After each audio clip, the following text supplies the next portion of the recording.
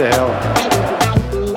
Hello and welcome to Red Couch Manx. I'm Vivek Jacob, joined by Carl Mascarenas, and today we are breaking down Manchester United's 6-2 win over Leeds United. This was a match that was always going to be full of goals. You hope that it would be a few more for United than Leeds, and that's the way it panned out. A lot more in the end. A great way to start this Sunday. Carl, how are you feeling about that?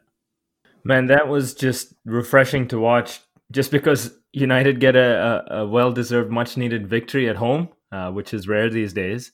But also just, watching two teams going at each other, counter-attacking, it was just a pleasure to watch. And I think the commentator summed it up best. I think it was Jim Beglin, where he said, I got my Christmas gift early this year. I definitely know the rest of my Sunday is going to be a nice, happy one, although I don't think you can say that for everybody.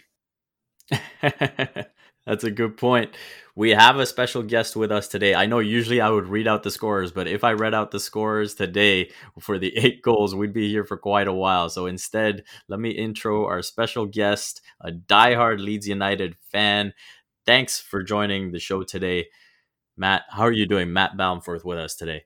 Hey guys, I'm not too bad, to be honest. I'm not too down about it. Yeah, thanks for having me on.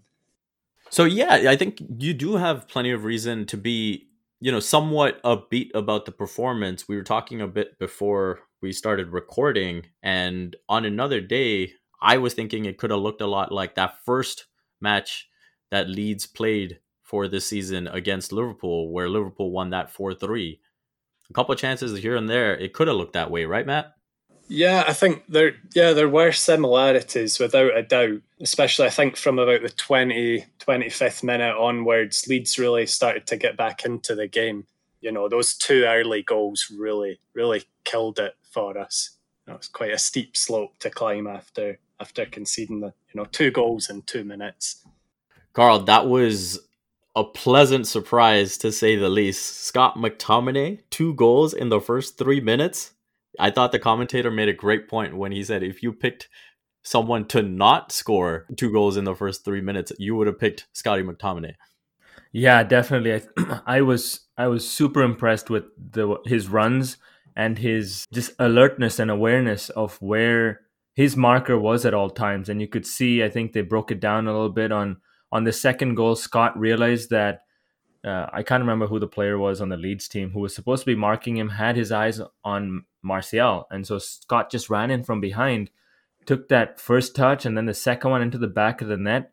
The level of composure he showed for both of those finishes, Martial is probably hoping that rubs off on him sometime soon, because Martial could have definitely used some of that composure when he was finishing. You're talking about Martial, a Frenchman, hopefully being inspired by what was happening around him. I was looking at Scott McTominay's performance, especially going forward and identifying those chances to be a bit more attack-minded.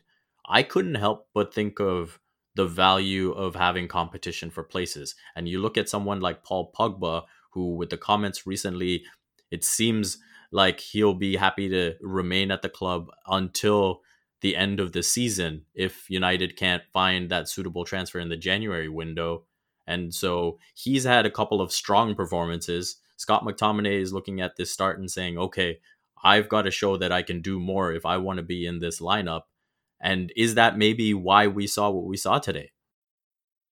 Based off of the post-match press conferences, it looked like United analyzed Leeds' strategy quite a bit. And there was a clear game plan for one of the midfielders on our team, the defensive midfielders, to push up and be aggressive and attack. Because it looks like, and I was trying to notice as well, Leeds play with just Calvin Phillips guarding the back line. They don't have 2 defensive mids. So if Calvin Phillips is not in the right position or is preoccupied, it leaves a gap for one of the trailing midfielders to come in and potentially get a goal, right? And it looks like United exploited that within the first 3 minutes and continued to do so throughout the game. So kudos to whoever spotted that, their video analysts. But overall, I don't know what Ole did to get his guys going from minute 1, but I hope he remembers what he did, because he needs to bottle that up and continue that going forward. I just have a quick question for Matt. When you see games like that, we obviously know that Bielsa is, he sticks to his philosophy no matter what. Now, in that game, it was crying out for two defensive midfielders for Leeds to try and stop that space in the middle of the park that was happening time and time again when Leeds gave the ball up. Now, is that something that Bielsa does? Do you think he should have done that today? I just want to get your thoughts on this. Yeah, over the last couple years Bielsa's been here, we'll go through phases. Any time where we've struggled really, and people, fans do get frustrated because there isn't really a plan B, right? Plan B is do plan A better, and that's kind of the way it is. And no one argues with Bielsa. No one. You take it. You trust him, right? And that's what we do. Gotcha. And so you weren't surprised by the tactics, and you weren't surprised that there wasn't any change in tactics after the quick start either. Question for you, does Bielsa make substitutions, at unorthodox moments, or does he wait for the 60th minute or the 45th minute? Have you ever seen him make a sub in the first half for tactical reasons? Yeah, I mean, Villa's a good example where Strike, who came on at halftime today, he's a young kid. He's not played much first team football at all. And, he started against Villa when Calvin Phillips was injured for a month. He picked up a yellow card early on in that game, bringing down Jack Grealish. Bielsa immediately hauled him off and brought on another youngster, right? Jamie Shackleton. Mm-hmm. Yeah, he does do that. I mean, I noticed very early on as well that Daniel James and Rashford, I think, we're both, Leeds fans are probably extremely wary of those two in the pace they have. But, obviously they're very direct as well. But they came in quite narrow. They really did press the fullbacks, and Phillips was very preoccupied with Fernandes, which I thought he would be. So, when leading up to the game, I was very worried about Paul Pogba, right? Because I thought he's going to be that loose man coming in late to the box, and he's a powerful player, highly talented player. But I think McTominay played that role today.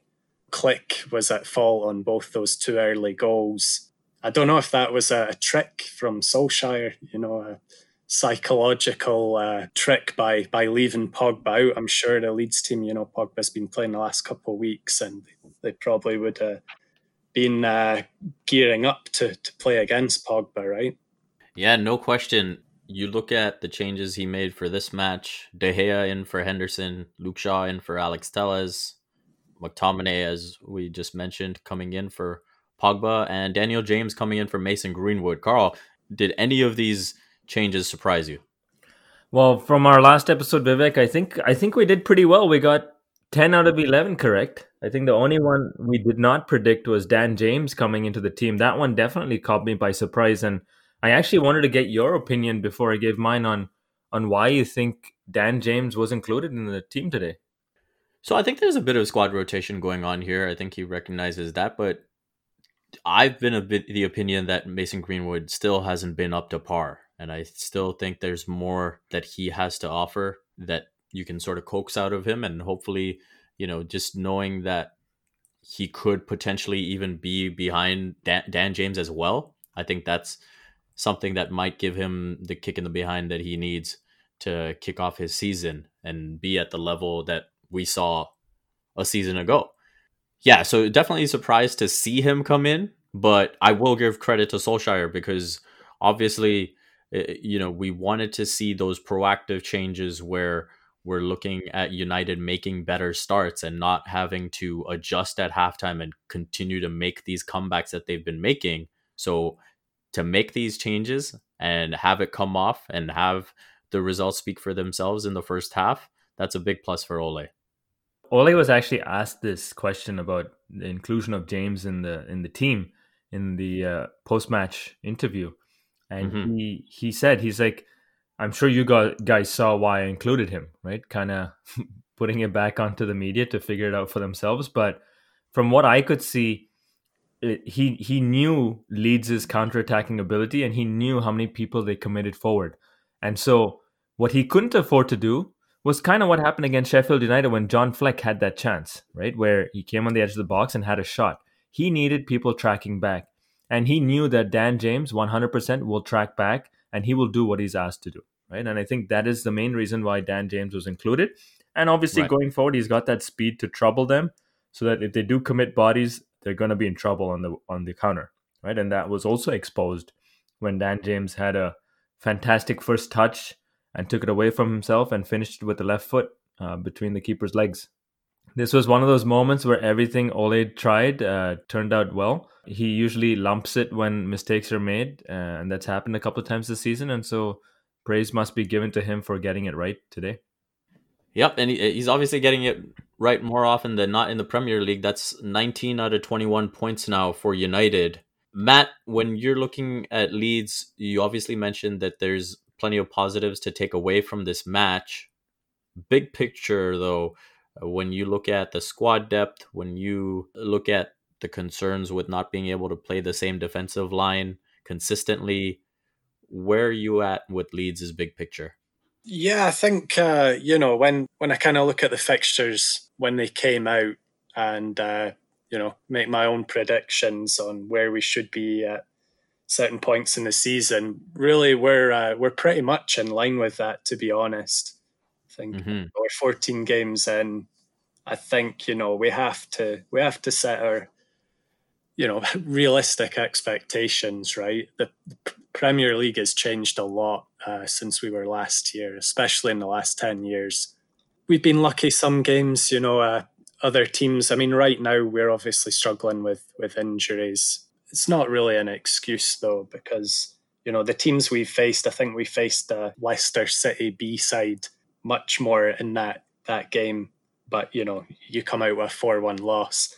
It is difficult. We don't have the squad depth that the big six have. We came into the season with one centre back and one striker, and unfortunately, the two international centre backs we've signed are both out injured at this time. But when we have played Robin Koch, I think there's lots of positives. When we have played Robin Koch and Liam Cooper at the back with Phillips sitting in front of them, we haven't lost a game actually, but that's only happened 5 times this season, unfortunately. Now, we have to be fair in terms of United having their own defensive concerns in this match.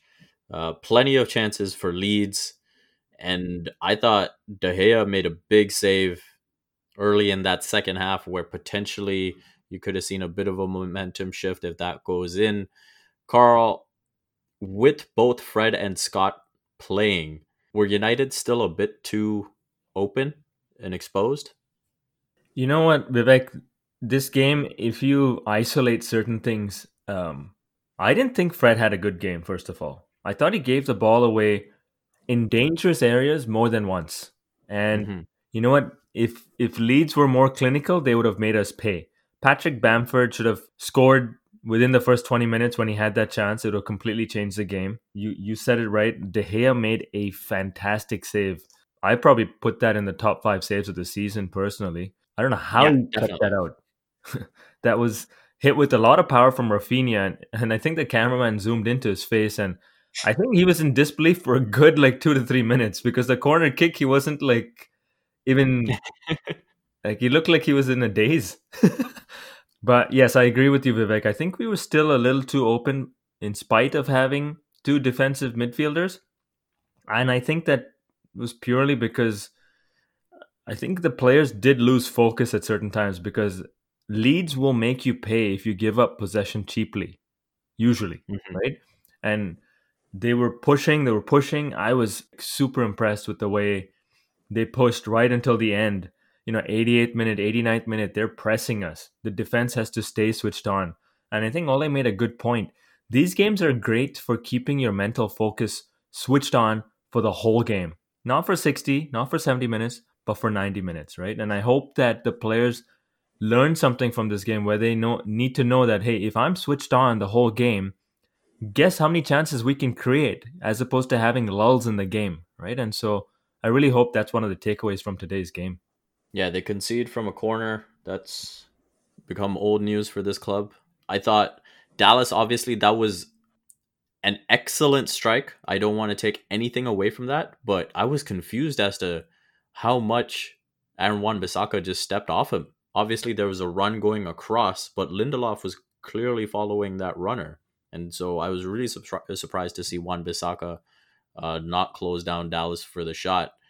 Matt, Carl was talking about Leeds just continuing to press and maintaining the same mindset throughout the match. And especially in those closing stages, you could see Bielsa's intensity. Why don't you give us a little insight into their murder ball practice sessions? You can see that the players are extremely fit, and that's the way Bielsa wants to play. Right, is the high press, non-stop running, and what they do is it all comes from these murder ball training sessions every Thursday. They play 11v11. It goes on for 2 hours, and I believe there's no breaks at all. So as soon as a ball goes out, another ball's thrown back in. They'll randomly blow the whistle, and the players have to run back to their starting positions, and they resume the game from there. So that just goes on for 2 hours straight. So when they get to a game, 90 minutes, balls go out for throw-ins and numerous pauses in the match. It's nothing. It's nothing for them. You mentioned that intensity being nothing for Leeds. Carl, it'll be nice if Martial can get to a point where his finishing is nothing to him. I think we're seeing this season that there are plenty of issues for him in that regard. There was that one shot that he took. I was fully expecting, as he was cutting to the right, he takes that first touch and then it's just going to be boom, the shot. But he takes another touch, and then it's too late. It gets blocked. What are your impressions of his finishing right now and what you saw in this match? I think, it's funny. You pointed out exactly what I was going to point out. Martial in form, once he cuts in, the next touch is a shot on goal, right? When he's in form and he's confident. He took a second touch to set himself up one more time and then completely missed the target, right? And so I think that is just screaming of a lack of confidence from Martial. I think he needs to bag a couple goals and then he'll be fine. Yes, he did get one in the previous game, but I think he needs one of those curlers. That's his patent kind of goal. He needs one of those to really get himself going. What I was happy with today was his movement. His movement was a lot better. He was running into the channels and he was showing for the ball and he was able to hold it up really well. So, you know what? Parts of his game are coming together. The end product isn't there yet, but, a lot to be positive about heading into this, fixture pileup. Cavani coming on as well. I guess we haven't heard what the punishment is going to be just yet, but he's going to be important from a squad rotation standpoint because the League Cup, I'm pretty sure Ole is going to take that one seriously because it would be nice to get a trophy as soon as possible. So I'm going to be interested to see how he lines up the boys for that one. There is actually one last moment that I want to touch on, and I want to get both your takes on this. Matt, I guess from a Leeds perspective, I'll ask you first. There was the play where Leeds goalkeeper catches the ball, trying to spark a break the other way. Fred intercepts and goes entirely by himself.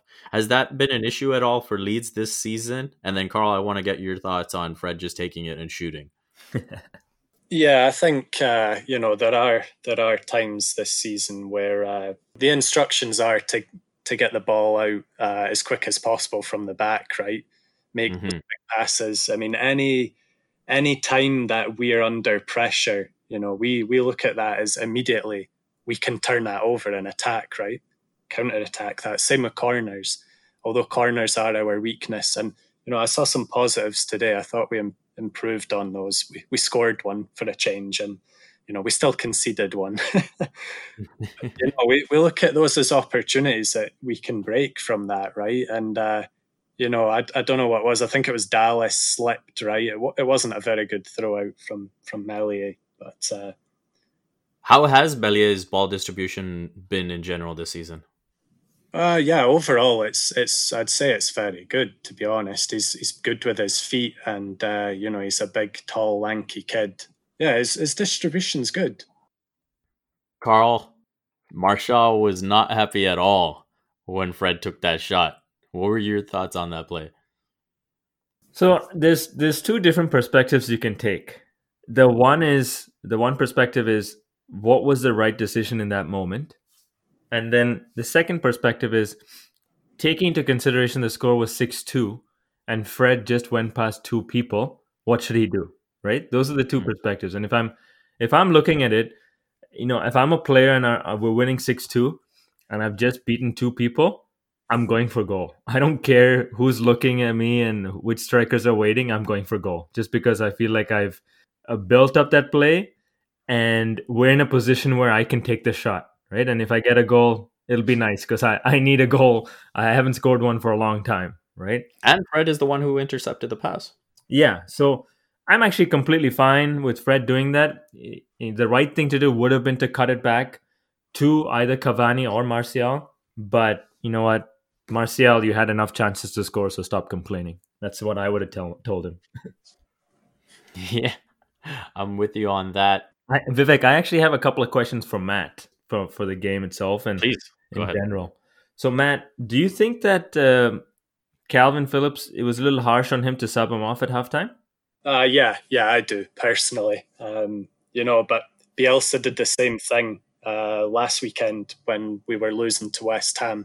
Pulled off Alioski and Harrison off the left side, which again I thought Alioski and Harrison struggled big time in this match. Right, it's the reaction, right? I mean, whether Bielsa thought to himself, "All right, this game's lost," take him off and get a reaction for the next two games, which do matter, right? We're playing Burnley and West Brom next, so those are must-win games for us. So you think he was actually he had taken him off to conserve some energy as opposed to, hey, you didn't do a good job, I'm taking you off? No. Definitely he's taken him off because I think he was involved really with the first four goals, wasn't he? Every single one he had a part to play. No, it's to get a reaction, right? The next couple of weeks. If you don't play well enough, you're not in the team. Yeah, fair enough. You know what? In today's game, I could see why he got the call up for England now because his distribution when he does have the ball and those long balls, diagonals that he kicks out, he does it with such ease. So I was impressed from that standpoint. Personally, I do think in a game of this magnitude and also the way Manchester United set up, I think that, Calvin Phillips, yes, he made mistakes, but you know what? He didn't have anybody else to help him do that defensive job. And that's quite the job if you want someone to mark Bruno, who looks like he never stops running and finds space. You're really, setting yourself up for disaster from that perspective. So I did think it was a little harsh, but you know what? We talk about man management and, this could be a masterstroke if Calvin Phillips comes up big in the next two games where, like you said, you really need the points, right? Which kind of leads me to my second question. With the games coming up thick and fast and Leeds' style of playing, which is super high tempo, high pressing, and not too much squad rotation, are you afraid that if you guys don't get to 40 points by March, your season could peter out just because of tiredness? No, not really. I mean, we're used to playing in the championship, right? Where we play twice a week. It's Saturday, Wednesday, every single week. The Premier League, in comparison, it's sort of part-time football. Right. No, I mean the thing to be worried about for us is the squad depth, right? And injuries. I think in Bielsa's first season, the 18-19 season, we had 60 injuries that year. And I think that was a big reason that we weren't promoted that season. But we had more depth that year. We had extra midfielders. We had two strikers. So yeah, you're right. If Bamford had to get injured, I guess Rodrigo would step up. But there's really no one at this moment to fill in midfield. I think that's an area we really need to strengthen in the transfer window and in a left back as well. We need a left back. Stuart Dallas does fantastically well. He's kind of our James Milner in our team. Very versatile player, fills in wherever he's needed. but we do need someone who's left-footed playing left back, and that Premier League quality, right, to help balance the side a little better. Matt, on that note, we can get to the awards now. And let's start with you for the noisiest neighbor. Who did you think was the best player on show for Leeds in this one? It's difficult to say. I think probably Rafinha, just because he tries to be positive, right? He had a great shot, and it was an unbelievable save from De Gea, as Carol pointed out. And at that point, I mean, I think the score might have been 5-2 at that point. Even with the last attempt there, where Harrison somehow misses the entire net. I mean, even looking at a 6-4 scoreline, it more evenly kind of balances out the stats, right? When you're looking at possession and the number of the shots created as well. I think overall, yeah, Rafinha, he gave the ball away a lot. I think leading up to the first goal, it was even Rafinha losing the ball, and same with Stuart Dallas down the right. But that's the risk. That's the risk you take, right, when you try and be positive. I think Dallas was good too, making these overlapping runs. I mean, I guess that's an easier side of the field to be on, quite possibly, right, rather than Harrison being up against Wan-Bissaka. I think was always going to be difficult for him to do anything. And I thought, yeah, Dan James's speed maybe was just to pin Alioski back, because Alioski loves doing the same thing, right, overlapping Harrison and contributing to our attacks. So he wasn't able to do that. So I think, yeah, overall from my side, probably Rafinha, just for his positive contribution. Carl, anyone else stand out from a Leeds perspective to you?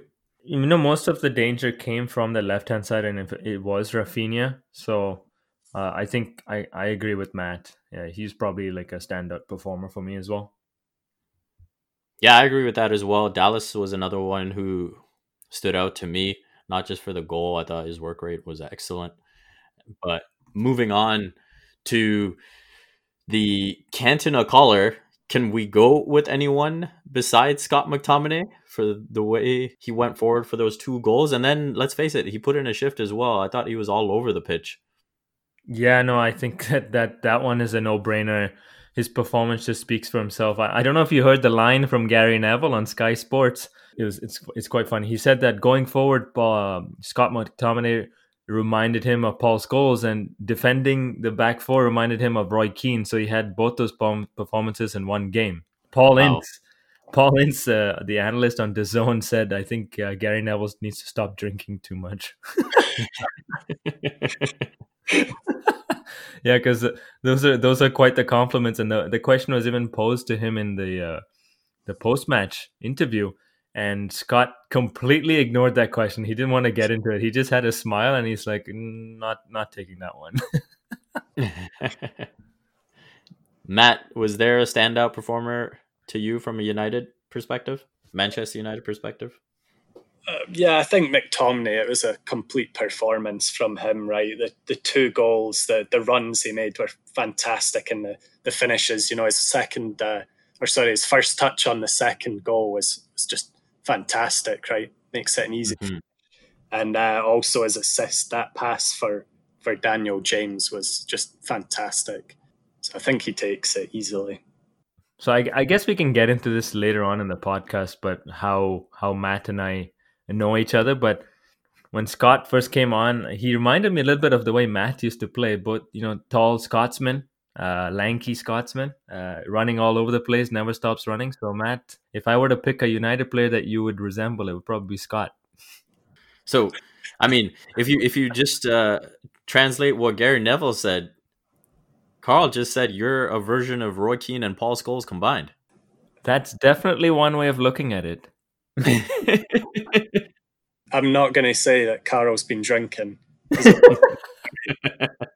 So I'm just going to take that as a compliment. But I will say that Carl is a much better player than I am. You're too kind, Matt. Now, this might be a tough one to do from the United perspective, but I think Fred is probably the standout candidate for you, Carl. A Beckham boot, is that going to Fred or anyone else? Do you have maybe a Leeds candidate? Honestly, you know what? Like I was being ultra critical as well when I was talking about Fred. It's really hard to give a Beckham boot to anybody on the United team after that performance. I mean, obviously, when you're looking at the Leeds performance, one guy who did get the boot was Calvin Phillips, and so he could be a candidate for that. But if you're looking purely from a United standpoint, I think the Beckham boot would go to our first 10-minute mentality because that was booted out of today's game because they didn't have anybody who started slow. I know it's a bit cheesy, but yeah. Yeah, I hear you on the Phillips one. Maybe Matthias Klick. Did you see anyone that you just thought was rubbish today, Matt? It's hard to say, really. I mean, Alioski's not a player of very high quality, but like a lot of the Leeds players, he works extremely hard, right? So it's kind of cruel. It's a cruel award. So I think Klick over the last few weeks he's just looked very, very tired. I don't know if that's because he's had to kind of run the show while Phillips has been out. I think probably Klick, to be honest, but the guy needs help, right? He's a great player. Bielsa's said recently that he's the player in the team that could play on any team in Europe. So you can't be a one-man show, especially. I think whoever we sign, Rodrigo's a fantastic player as well, and he showed moments of quality today. But you have to build a team around these players, right? You can't just throw them in. So we're a work in progress. We're not a settled side yet, but I think over the course of the season we'll get there, and we'll have just as many high moments as low moments. So Matt, just going back how we first met, this is way back in 2005, I think, right, when we were all at the University of Waterloo. We just went onto the village green, and that's where it's just an open space of grass where people would just come and play some footy. That's where we originally met, and I guess time flies. It's 15 years later. You want to give a little bit about how you became a Leeds fan? Sure, yeah. You know what? Well, obviously I'm from Scotland, so my dad is actually from Halifax in West Yorkshire. So it's fairly close to Leeds, the city of Leeds. And obviously, when he grew up in the 60s and 70s, Leeds were one of the top teams in England at the time, right? Along with Liverpool and Man United as well. But before we immigrated to Canada, and I've shared with you guys, when I was younger, I almost, I was leaning towards the red side and the dark side. But luckily enough, my dad took me down to Elland Road in April 1999 before we immigrated out to Canada. Really, from that day on, there was no going back. Leeds played Nottingham Forest. It was a 3-1 win, and just the atmosphere in Elland Road. I mean, some of the commentators, some of the older players, right? Roy Keane, I heard him talking about, and Michael Owen and stuff. The atmosphere at Elland Road is different. It's just right up there with any of these stadiums like Anfield. It was absolutely unbelievable. That day, Jimmy Floyd Hasselbank scored an absolute thunderbolt right in front of my face. We were sat right behind the net. Ian Hart scored one of those beautiful left-footed free kicks, right? Ian Hart was like the David Beckham, the left-footed David Beckham, right, for free kicks. And I think Alan Smith scored a volley as well that day. And, they were such an exciting young team. And to be honest, they looked a lot like that Man United team, right, of 92 and that won the treble. And really, that's why I won't go on about people who jump on bandwagons and things like that, because really when I started following Leeds, it was like every month they would buy a new player and getting Rio Ferdinand in, and we bought Robbie Fowler, Mark Viduka, and then Robbie Keane comes in next. It was unbelievable, such an unbelievable time, right?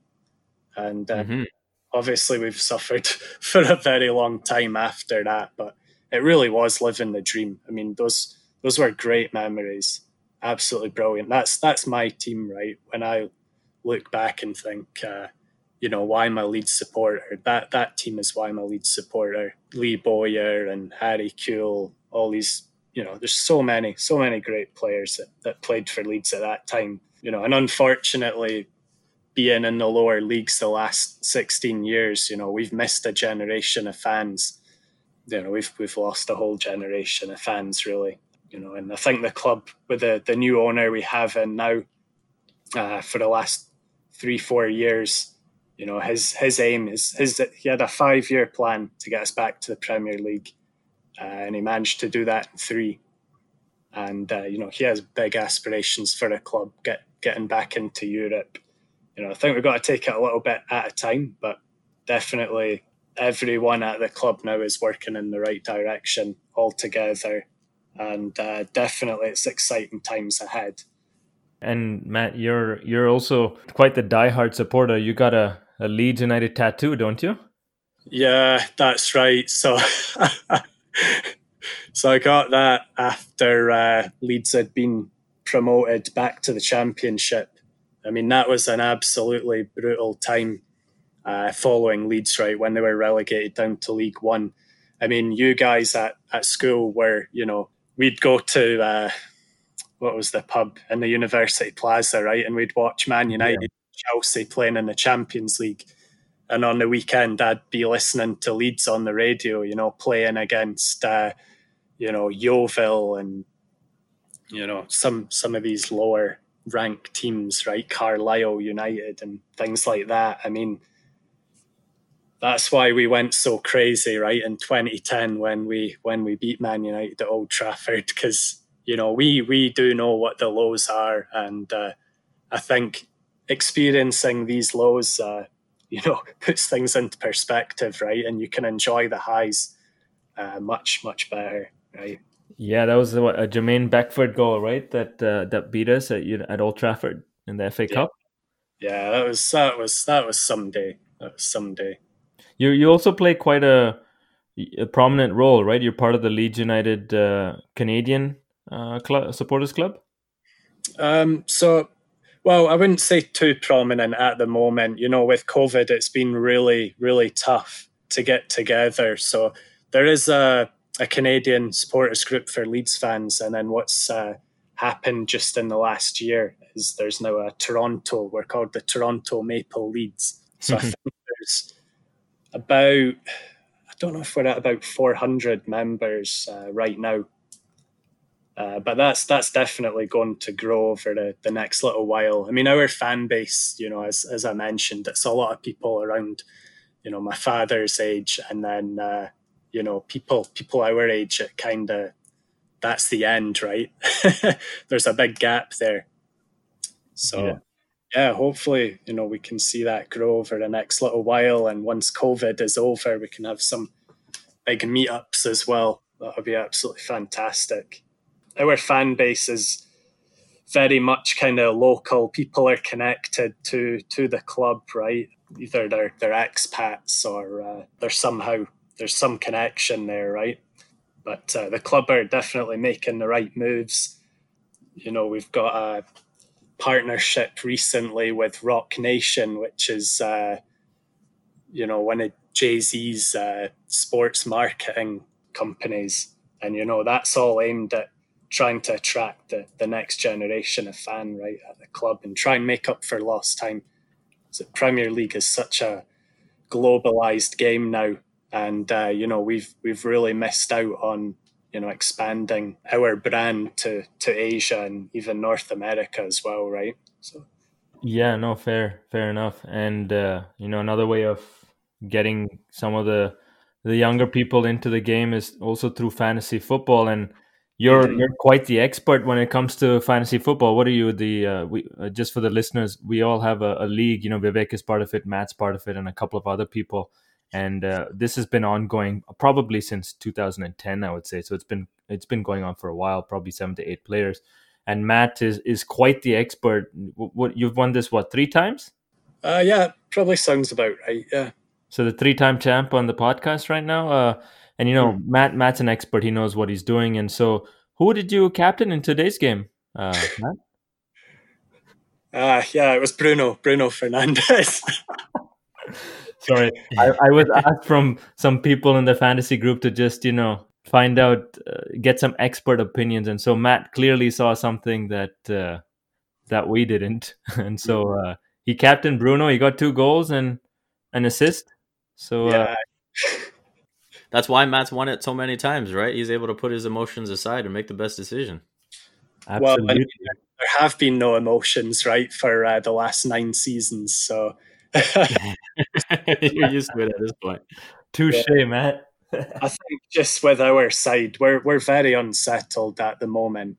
We are still going through a bit of a rough patch, even though we got a good result against Newcastle. When Newcastle were their COVID, players out.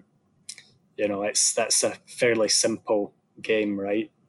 But yeah, we're a bit unsettled, and of course, there's going to be goals, right? I was up all night Friday night trying to figure out how to get Rashford in my team as well, and I'm glad I didn't fit him in.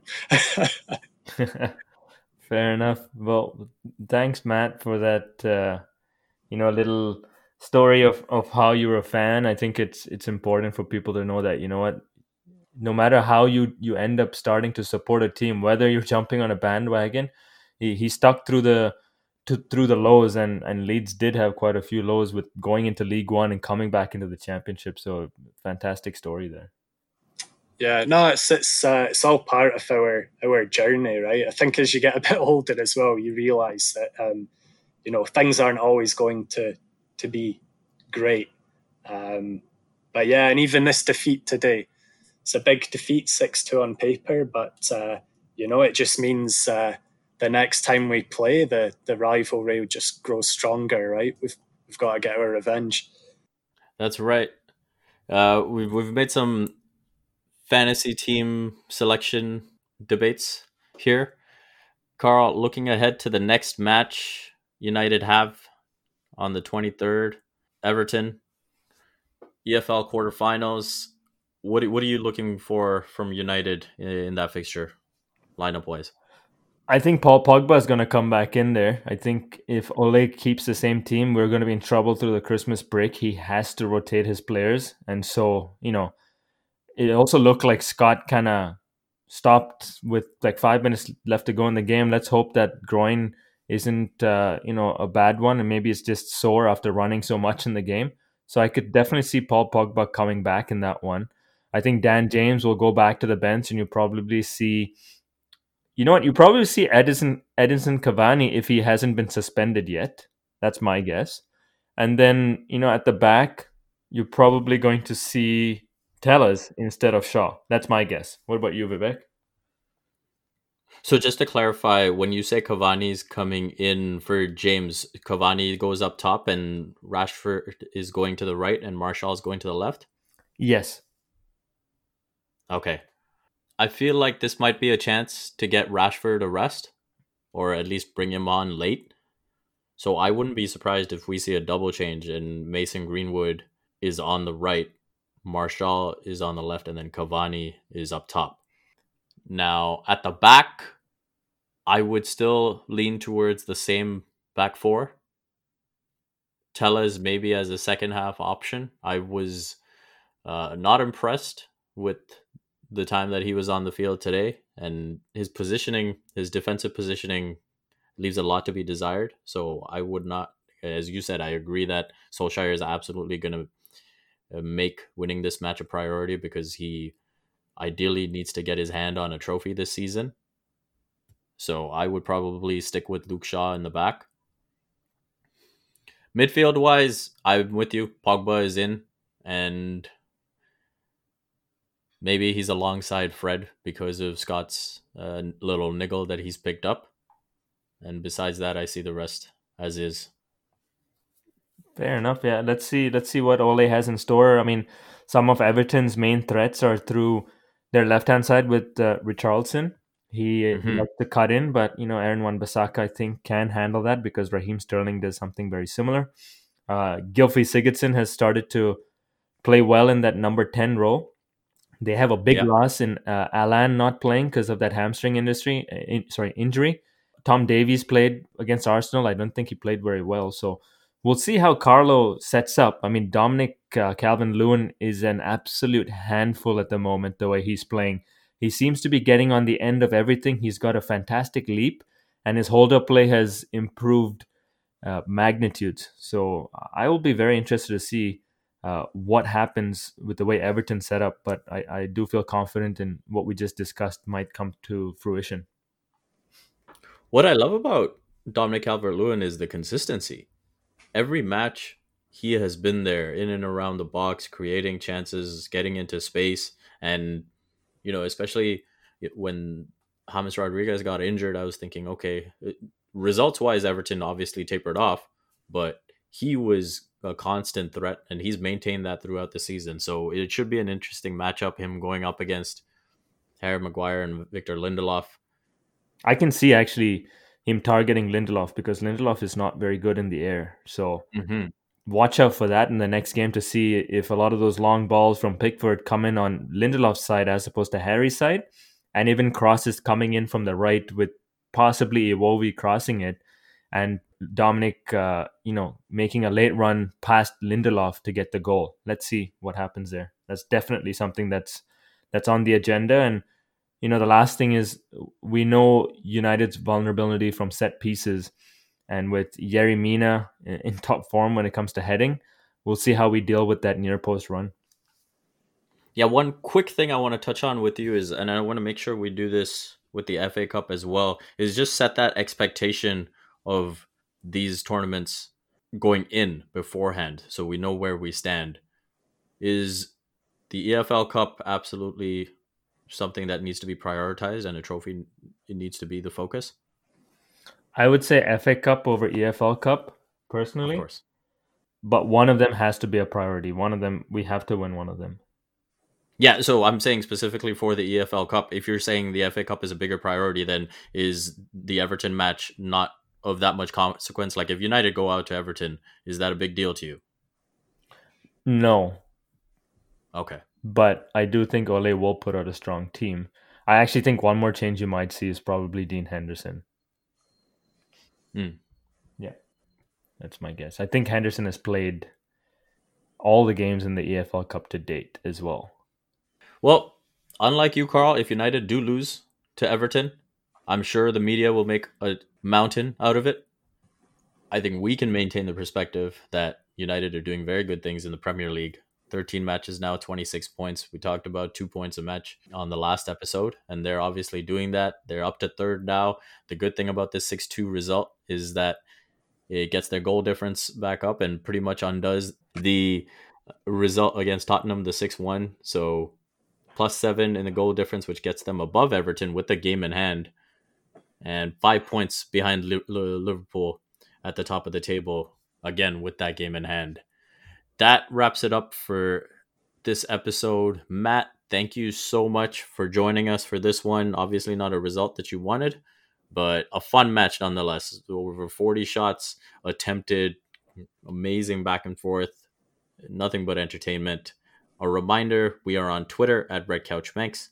If you enjoy the show, we encourage you to subscribe and join us after every match, and let your friends who might be interested know about it too. Reviews and ratings are greatly appreciated. On behalf of Carl and myself, and today Matt, thank you for listening to Red Couch Manx.